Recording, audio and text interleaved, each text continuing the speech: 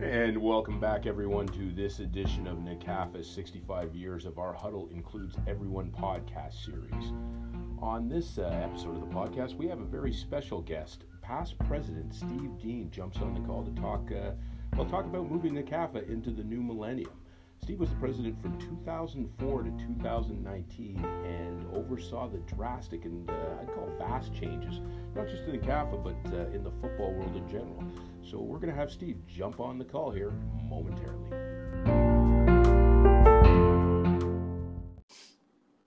And we're back, and as mentioned, ex-NCAFA president Steve Dean joins us. Steve, how are you? Morning, Wayne. Good yourself? I'm doing very well, very well. Steve, I very much appreciate you taking the time to kind of jump in and talk a little football in the nation's capital with us. Well, there's not much else going on, I guess, with COVID, but always got time for football. You know what? It's funny. You're not the first to almost phrase it exactly like that. You know, it's always good to talk football, particular at this time. Well, Steve, I'll jump right into it. As I had mentioned to some of the listeners in our intro, you're the ex-NCAFA president. A bit of what we refer to ourselves as football lifers. I'll ask you for a bit of your background and your history, not just with NCAFA, but football in general. When did you get your start in football? How far does football go back with you? Sure. Well, I guess high schools were tackle football started. I played for St. Pius X back in the 70s. We had some pretty good teams and some lifelong friendships, quite frankly, that came out of it to this day. When I got into a little bit of my 20s, I played a lot of touch football competitively with a couple of pretty good teams, and always enjoyed the game. You know, a big NFL fan, big CFL fan, and certainly when I had kids, it wasn't long before my son expressed an interest in football, probably with a little bit of urging from dad, and he had a pretty good tackle career with the Redskins and went off to Western and played with them for a year. Daughter played touch football, very competitive in the high school arena in Ottawa. Rod Moores has done a great job of really kind of establishing touch football in the school community, and that's been good for the sport, and it's been good for growth with it. So that's kind of my history of the game. And of course, when my son stopped playing football, my daughter stopped playing football. As you mentioned earlier, I kind of hung around for another couple of years, and that's where my NCAFA time really kicked off. No, I mean, and I like the way you kind of you undersell that when you say you hung around for another couple of years, because in fairness, you did a little more than that, but we'll touch on that a little bit. Just to go back to your Pius playing days, because it's something that always intrigued me. I remember you were mentioning you played in the 70s, and I was a youth growing up in the 70s, so a young guy, teenager in the 80s and whatnot. And I always, and I remember those Pius teams, and I remember what football at that level was in the city. It was kind of a different, it was a different era.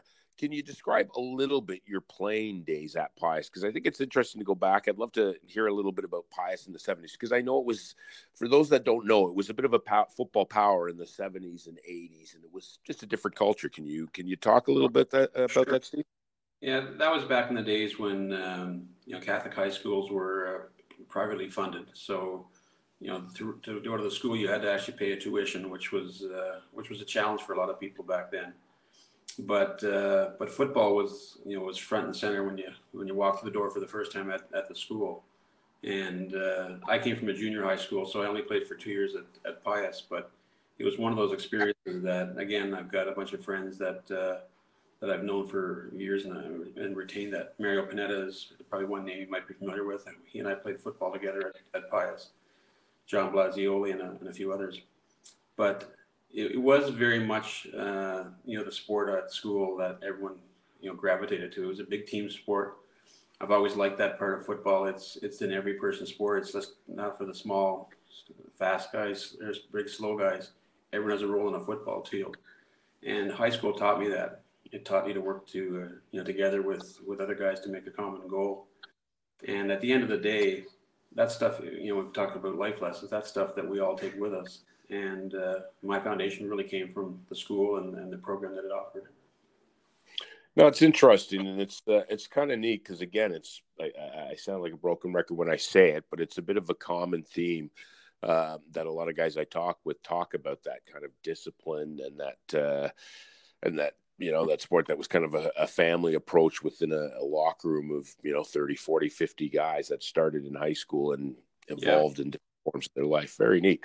Now talk a little bit about your children. Have kind of, like you said, you kind of gave us a nice little segue into that. Your children have kind of finished off their playing days or whatnot, but you kind of, and I put the quotations, hung around, and that was your NCAFA start. Can you talk to a little bit about your start with NCAFA? Sure. So I coached football with the Nepean Redskins, now Eagles. And when I finished coaching, or not when I finished coaching, but that coaching opportunity led me to becoming the club president. Kind of when someone stands up and says, "Who's going to take on the role?" Everyone sits down. The last guy standing says, "I guess it's me." So I volunteered my time as a club representative, club president, which also gave me a seat on the NCAFA board. So I would meet with the board on a monthly basis. So got to meet a lot of great people over that time. Sandy Ruxall being a notable one, Jim Wagden, John Smith. I mean, these are guys that have been around for a lot of years. Now, Steve, what year was that around when you took over as the Redskins, now Eagles president? That would have been probably 1998. Okay, so it's a good chunk of time to go back. No, cool. Cut a bit of the 90s with it. Nice, very nice. And then when you're on the board of NCAFA, then there was an opportunity to kind of put some ideas forward. I always thought that football was not just a game, but when you wanted to run the programs, you had to make sure that your clubs and your leagues, finances were in order, that you had a good business structure in place, because if you don't have that, you have nothing. And I kind of went about working to get the Redskins in a healthy state financially. I mean, most football programs, as you're aware, are kind of hand to mouth. It's not like we've all got tons of money kind of coming into this. And that turnaround was pretty effective within the first 24 months at the Redskins level. And then when the Eagles, or when NCAFA called, I saw some opportunities to kind of help at a club level, at a league level, kind of bridge some of the gaps that we had at the club level. And lo and behold, I think in 2005 or something like that, I became league president. And by then my kids are long gone. I still have a club affiliation, but I set my sights on kind of helping the league out in areas that I thought were useful. And that became another 15-year activity, which went by very quickly. And then when I stepped down last year to become past president, it was not with COVID-19 in the mind, in the sights certainly, but it was certainly a situation where my time to turn over the reins had come, and Gowan Harding has done a fantastic job in kind of picking up and running from there. And I still help him with things that he may need issues of support with, and certainly with the COVID-19 issues staring us all in the face, he's got my support and whatever else he needs to make the league successful through that. No, very cool stuff. And I mean, a lot of people, and it's funny because, when you're younger, you don't really grasp how quickly 15 years can go. No kidding. Yeah, it goes very quickly. And when you're older, I guess you can kind of say, less change in your own personal, like I'm not talking even your family life and everything, right? But just your own personal. As you get older, the change is more subtle, I suppose. Not like, going from 5 to 10 to 15. Yeah. Albeit you watch your children grow, but it's, you forget just how many generations, or the turnover of people and players and volunteers that you'll see over the 15 years, and the drastic change that is, the drastic changes that have taken place over those 15 years. And so I guess my question for you, Steve, is kind of, when you kind of took over as president in 2005, and I'm going to ask a two-part question. One that deals with coaching, and this one's kind of on the president side. You took over in 2005. And I'm going to say you stepped aside, not away, because you definitely didn't step away. I know that from a good source. So you stepped aside in last year, and what do you see as the biggest change, like the biggest difference in those 15 years? Well, I think one of the biggest changes is the visibility of the sport has been maintained through a lot of hard work, through a lot of people. And, the partnership with the Red Blacks, to me, has been a very solid, is a result of a lot of solid efforts and work on a few people. And it was important, I think, to kind of bridge the gap between the CFL, the pro level, university, and minor football, because the sport is constantly, under pressure to be financially viable, to follow the rules as, COVID-19 is kind of hitting us with. And, that's not stuff that a lot of volunteer people really are stepping up to do, or not really set up to do. They didn't sign up to be a football coach, and an administrator. So I think the biggest change has been, trying to improve and increase our visibility while at the same time having healthy and viable clubs. And, one of the things that Gowan is moving towards, 2020 going forward is, more cooperation at a club level between club presidents, which I think is critical for the success of the sport. We have to work together, and I've always, had the adage that, football helps football. And, that means, whether you're a volunteer with a club, whether you're a past player, president of a club, you still have the stuff that you can give to the sport to make it successful. And I think one of the things that has happened over that last 15-year period moving forward with the new president is acknowledgement that we have to work together. For football to be successful, we cannot, win on the play field and then try to win in the boardroom. It's got to be a good move, a good what's the word I'm looking for here? It's got to be a cooperative model on both sides of it.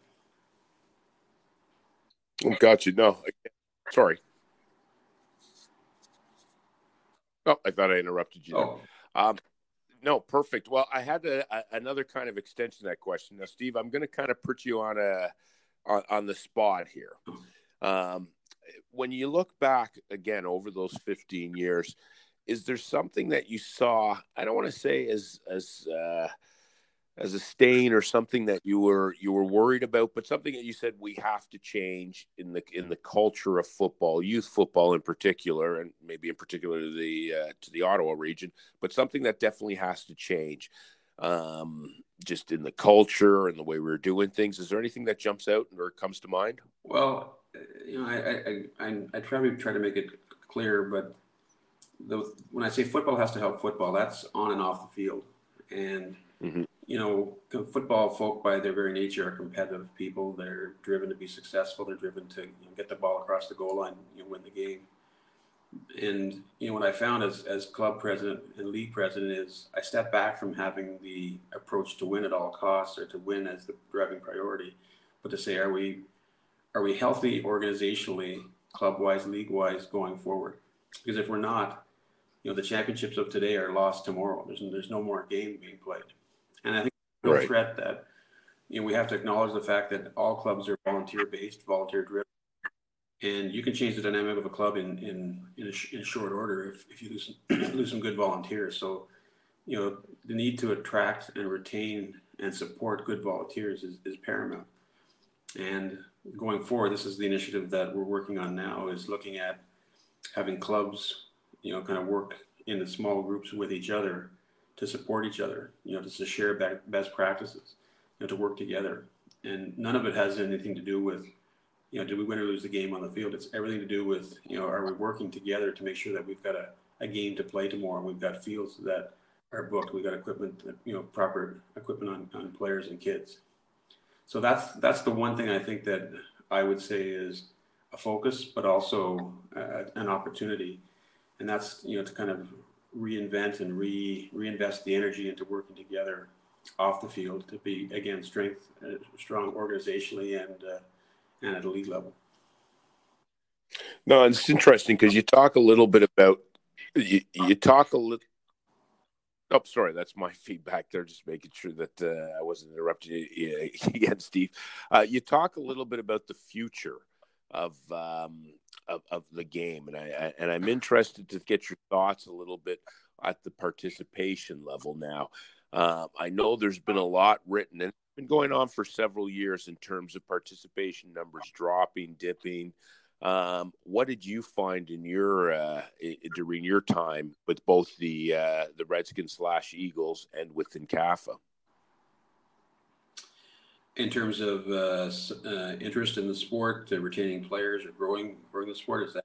Yeah, like did you it just over 15 years the trend registration numbers like did you the way Sure. you hear it from some media outlets is that there's the drop is significant and continues to do so. Did you see that? And Yeah, I don't think I don't think that comment is quite accurate from a media perspective. I think every sport goes through dips and valleys. It depends where you start and where you finish. Hockey's got the lion's share of athletes given it's essentially it's our national sport, so you're going to see a lot of players gravitate towards hockey.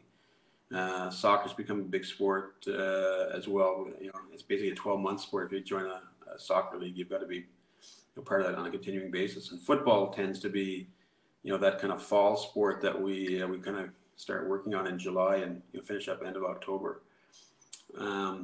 But our numbers as a sport in the Ottawa area have been sustainable.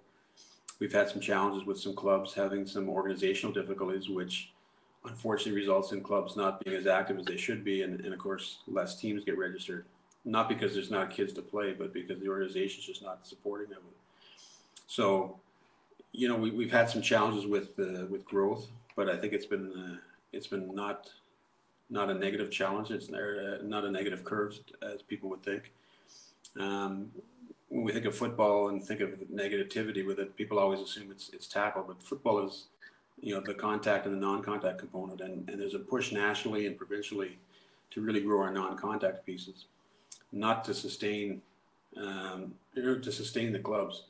But not to curtail the fact that tackle has had some challenges, notably around concussions, which we take an unfair hit on that because everyone talks about football as the major sport when concussions are involved, and I think it's number 6 on the list, so it's not even in the top 5.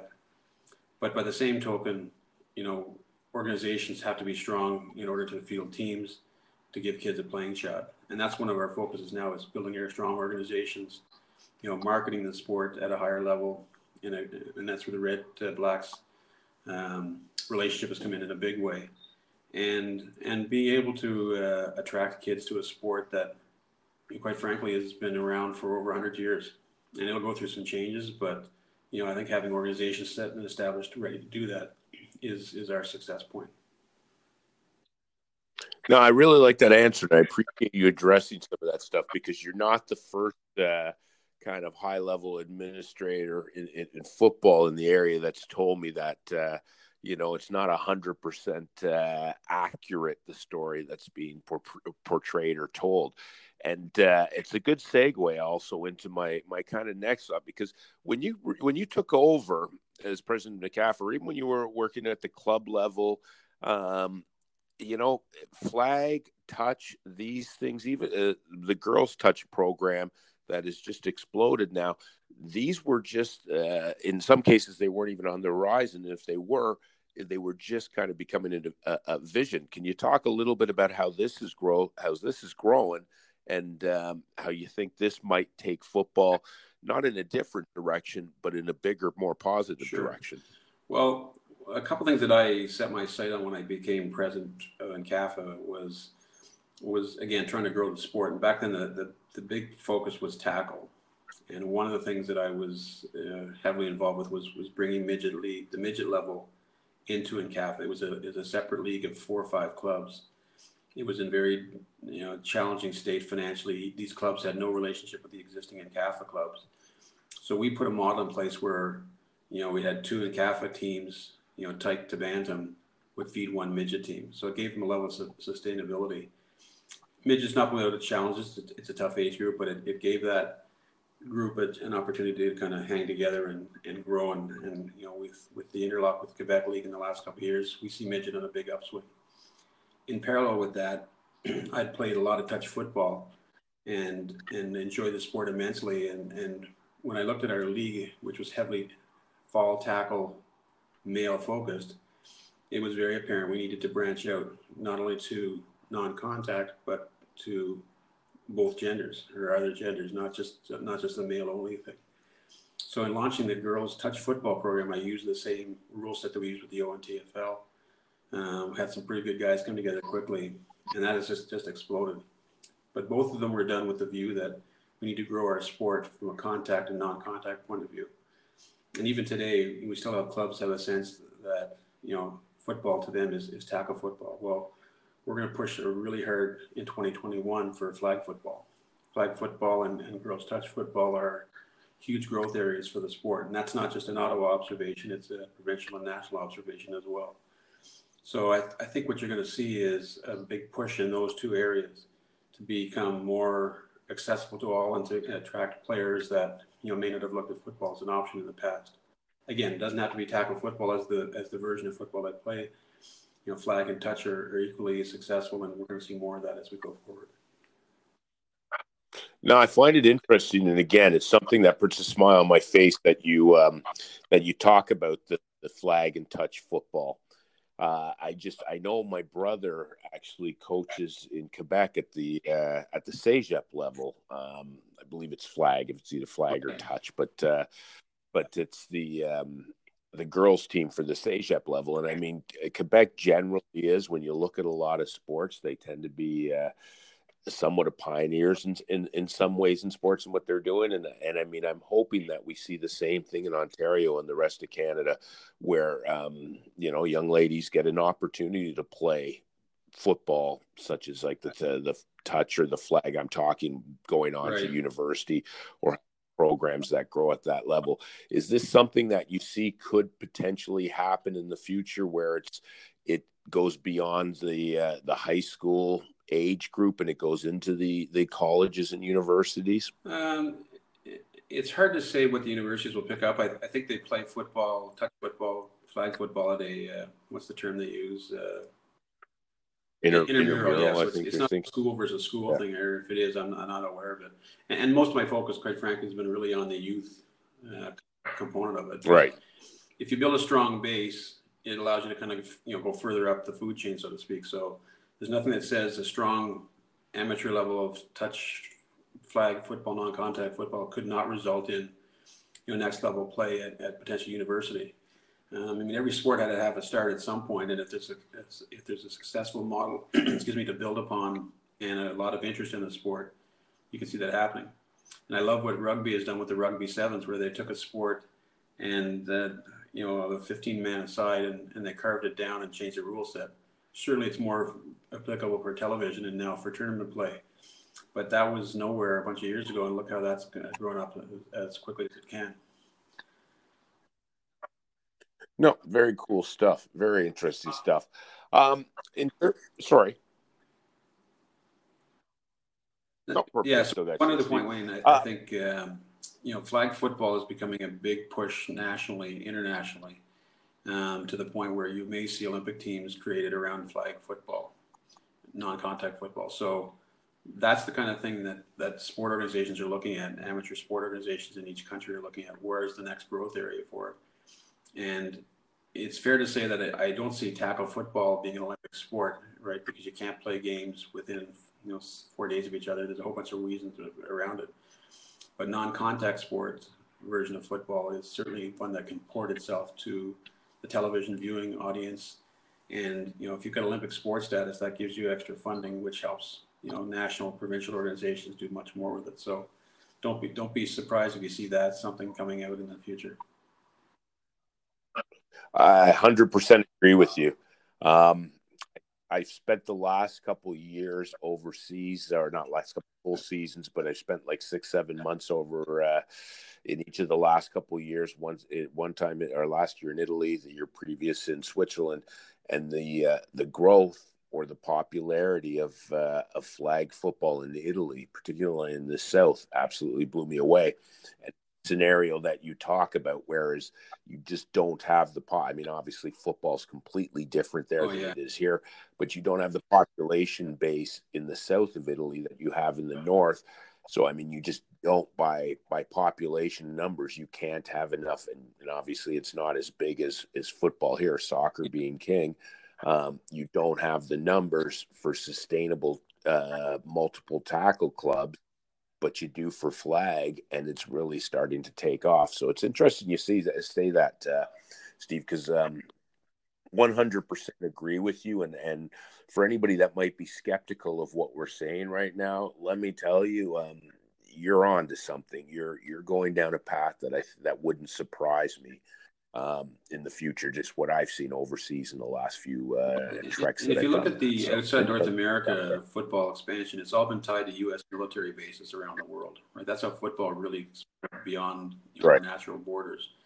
And of course, the American model has been predominant, so they don't play three down, 150-yard long fields in around the world. It's all American based. But the flag model has become something that's been very accessible from a cost point of view, from an entry point of view. You don't need to have helmets and shoulder pads and all this equipment. It looks cool on TV, and that's what gets people looking at outside of North America looking at football. But the flag component is equally as strong. And in fact, we had the national tournament, or an international tournament in Ottawa about 5 years ago, which was my first experience to high-level flag football. And Team Canada lost to Team Italy. And it was just amazing watching these guys perform on the field, and ladies as well. They had both male and female competitions. So, we may have invented the sport. We may have been part of the early stages of it. But successfully played outside this country, outside North America, is already happening, and it's pretty impressive to watch.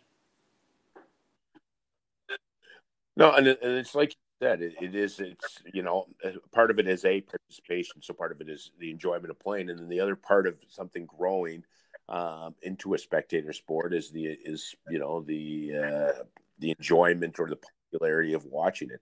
And I mean, it takes a lot of the athletic elements from tackle football and Yeah. keeps them in place. So I know, like you said, it doesn't surprise me that it was a team from Italy, just because I was really impressed with the infrastructure they had in place and the popularity and the Sure. skill level. Like in a very small town. Very small town, I mean, relatively speaking, compared to Montreal, Ottawa, Toronto, this type of thing. I was in a place of probably about 85,000 people, and they had two. And again, keep in mind, this isn't Canada, this is Italy, and they had two different flag organizations, plus a women's flag team, plus a couple of junior flag teams. And I mean, the future in a lot of these countries is that they don't want, or they don't believe in the under 12, under 13 playing Right. tackle football, and that this is the future, being at the flag or whatnot. And a lot of cases where the population isn't there, or again, like we talked about, it's not Canada, it's not the U.S. In some pockets, it's a very niche sport, but again, as opposed to having a need to have at least 36 people for a team to even think of starting, 10 people and you're good to go. So no, interesting stuff. That's true. No, cool, Steve. Well, I appreciate some of the stuff you're telling. It's interesting stuff. Now, looking back, and it's funny, I want to go back to the coaching because I told you I was going to ask you one of the questions about that, because it was when I've had plenty of conversations with you over the time. I've always enjoyed our interaction. I'm going to kind of embarrass you a little. I think you're much too modest when you talk about some of the stuff that and I agree 100%. You've always been one of these guys. You're a football guy. You give credit to everybody around you. But I do think you're a little too modest in what I personally kind of, from a step back, saw the growth and evolution and if you will, the development and the kind of coming together of football in the capital between 2005 and 2015, or 2020 rather. And it's not to say it wasn't there before, but it was something that was already there, and you took it and you ran with it. So, I mean, kudos on that. But I want to talk a little bit about your coaching now, because that part I didn't know about. So I'm going to ask you this. When you were kind of your son was playing, you're helping out at that level. Do you notice any significant changes from when you coached back in the 90s to what you were seeing as a club president? But I'm sure you did a lot of stuff. You had the interaction with clubs. What kind of was the difference in anything you want to talk about, either style, mentality, technique, the player, coaching style, whatever jumps to mind? Well, I think the biggest change, of course, relates to concussion awareness in the sport. I think of my high school days and Bull in the Ring. I mean, these things were a normal part of the pulling the reins. And even our early days of in teaching minor football, I mean, coaches then only knew what they had been taught previously, right, or what they played previously. So a big change was of course adopting the safe contact rules, embracing the changes related to concussion awareness. And quite frankly, if we had not done that, we would have no tackle football. It would be over and done with. I mean, even I as a parent would probably say, well, am I going to put my son in a sport or daughter in a sport that is a huge risk of injury and shows no signs of embracing any new change or new technology? And the answer is probably no, I wouldn't. But I think that's probably the biggest thing that I've seen over that time frame. And interestingly enough, the concussion awareness really, again, is focused specifically on tackle. We don't have the same issues in the non-contact world. So you're seeing the big change that has affected tackle and is going to help tackle become, to find its happy place. But it also sets the stage for the non-contact to grow as well. So the sport still has a couple of cards to play, if you will, to make it successful. But that's the biggest thing, and the adoption by coaches of these new rule changes and embracing the safe contact has been the next biggest thing. Because of course we can put the rules in place, but if no one's going to follow it, again, you're on a ship that's out of control. But I think the adoption of the programs set forward by Football Canada and the coaches picking that up, and the certification and training that coaches are now required to go through, have been the two biggest things and the two biggest positives, I think, of what the sport's taken on. Well, it's funny because, I mean, I don't think people realize just how, and again, 20 years is a significant amount of time, but just the changes that football's overgone since the late 90s to now. And it's really funny because, again, you look back at football then and you see the differences, but you don't think of it as that wide a gap between where they're at now. So, I mean, that's let's hope they continue on. Oh, I shouldn't say they. I should say we continue on that track because, like you said earlier in our conversation, it's a game that's been around for over 100 years. It comes in a whole multitude of fashions, if you will. So there's something for everybody. There's still the tackle element, if that's what you want to do, but there's a flag element, a touch element. So again, let's hope that we all keep realizing that we have to continue in that in that manner. And although sometimes we kind of have a nostalgia about the way things are or a certain type of hit, we have to also remember that think the big picture, not just that one moment. That nostalgia is tinged with the cringeworthiness when we look back and say, "Oh, I can't believe we used to do that or we used to teach that." But I think the fact that we recognize that change was needed and we've embraced the change is an important step. First step, second step, third step. And I think my observations are that people get it. Parents understand it. Coaches understand it. League administrators understand it. And now we just got to go to town and make it work. No, very cool. Very cool.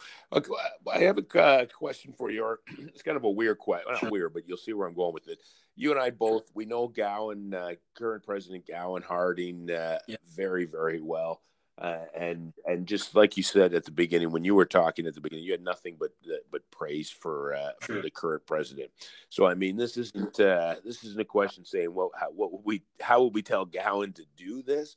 But the question is, as a past president, and the one that had just kind of just stepped away, what would be your advice to Gowan going forward? If you were kind of looking at the landscape, what would be, if you were to give him any piece of advice, what might it be? There's a couple of ways to approach it. One is, is the ship broken and we need immediate change, or is the ship, kind of need a little bit of a change of direction? And I think the change of direction is what is necessary. I think we've got a great league and we've got some great people in it. Need some refocus in some areas, and Gowan's actually leading the way with a couple of initiatives. You'll hear a zone concept coming up that is being discussed at a board level, and I think the fact that Gowan has kind of embraced what he's inheriting, but also has his own ideas of where to take things is important, and I'm here to support him whichever way he goes. I didn't mean to kind of hand COVID-19 on his doorstep. That kind of happened. But by the same token, that's also going to be something that we need to, as a sport, be very cognizant of how we how we move forward with it, because it's no longer just Football Canada rules around play. You've now got to deal with the provincial bodies. You've got to deal with the city governance, right? I mean, for us to book a football field, there's a whole bunch of rules and requirements that come with that now. That's outside of our normal pathway, and that's something we have to be very conscious of and support, because if we don't follow the rules, that's going to be very bad for us. But I think Gallen's got some great ideas. He's putting those forward. The board's looking at that, and I'm going to be here to help make sure that what he needs to get done gets done. No, that's awesome, man. Now, I got one last question for you. And again, I really appreciate you taking the time to talk to us and kind of, take a trip down memory lane of the last 20 years of NCAFA. Looking back now at your tenure, both with the as president of NCAFA and with the Redskins / Eagles club, you have a couple. I don't want to say just one memory, but you have a memory or two that kind of jumps out at your one, fond memory of your time volunteering in that capacity. There's a whole bunch. But one story I like to tell people, because it's got a couple messages in it, is I was coaching as my first year as a tyke coach. So I had a team of 24 little red faces kind of looking up at me when we'd finish practice and do the walk down speech and get ready for the game on the weekend. And the game came around, and we're sitting there on the sideline, and at the end of the quarter, the whistle blows. It's going from first quarter to second quarter, and we're on the 5-yard line going in. So the referee picks up the ball, turns around, and starts walking the length of the field because it's change of ends. And little Frankie Rattano grabs me by the sleeve, and he says, Coach, what do we do wrong? That's the biggest penalty I've ever seen. And I looked at him, and I looked at the field, and I started laughing. And I said, well, Frankie, it's change of ends. And I realized, as much as we understand the game and have an awareness of what's going on, these kids are literal blank slates. And that innocent question, kind of taught me to make sure that I've got to make sure I communicate and explain things a lot more clearly than I have in the past. And I don't know where Frankie Rattano is these days, but he sticks out in my mind as one of those little stories that certainly was has always stayed with me. Oh, that's great, man. I appreciate that, Steve. That's again, I say this frequently on this podcast. I'm very lucky to do this. You put a smile on my face. Well, Steve, I appreciate the stories, and I appreciate you talking us through some of the history of the last 20 years in NCAFA and some of your personal experiences. It's been great chatting, and we'll have to do this again, hopefully face to face at some time when the world comes back to normal. But anytime you want to chat, I'm available. 100%. I'm looking forward to doing it both again here if we can quickly. And like you said, it's one of those things where, how can I put it? A lot of guys I haven't been in touch or I haven't seen in a while because you take it for granted. You talk to them on the phone. It's like, I haven't seen them in 3-4 years or whatever. Yeah. Then it becomes 4 or 5. And then, something like COVID hits. So another great thing with this has kind of been, I've been able to, just reconnect with a lot of people and make some plans. So I'll tell you what, I'm really looking forward to it. Kind of, things settling down, and I look forward to it, man. Thank you. Cool, bud. Steve. I appreciate it, buddy. I really appreciate you jumping in here, and everybody out there. I appreciate you stopping in and listening to our conversation. And again, make sure you join us on the next 65 for 65 podcast of the NCAFA. 65 years of Our Huddle Includes Everyone.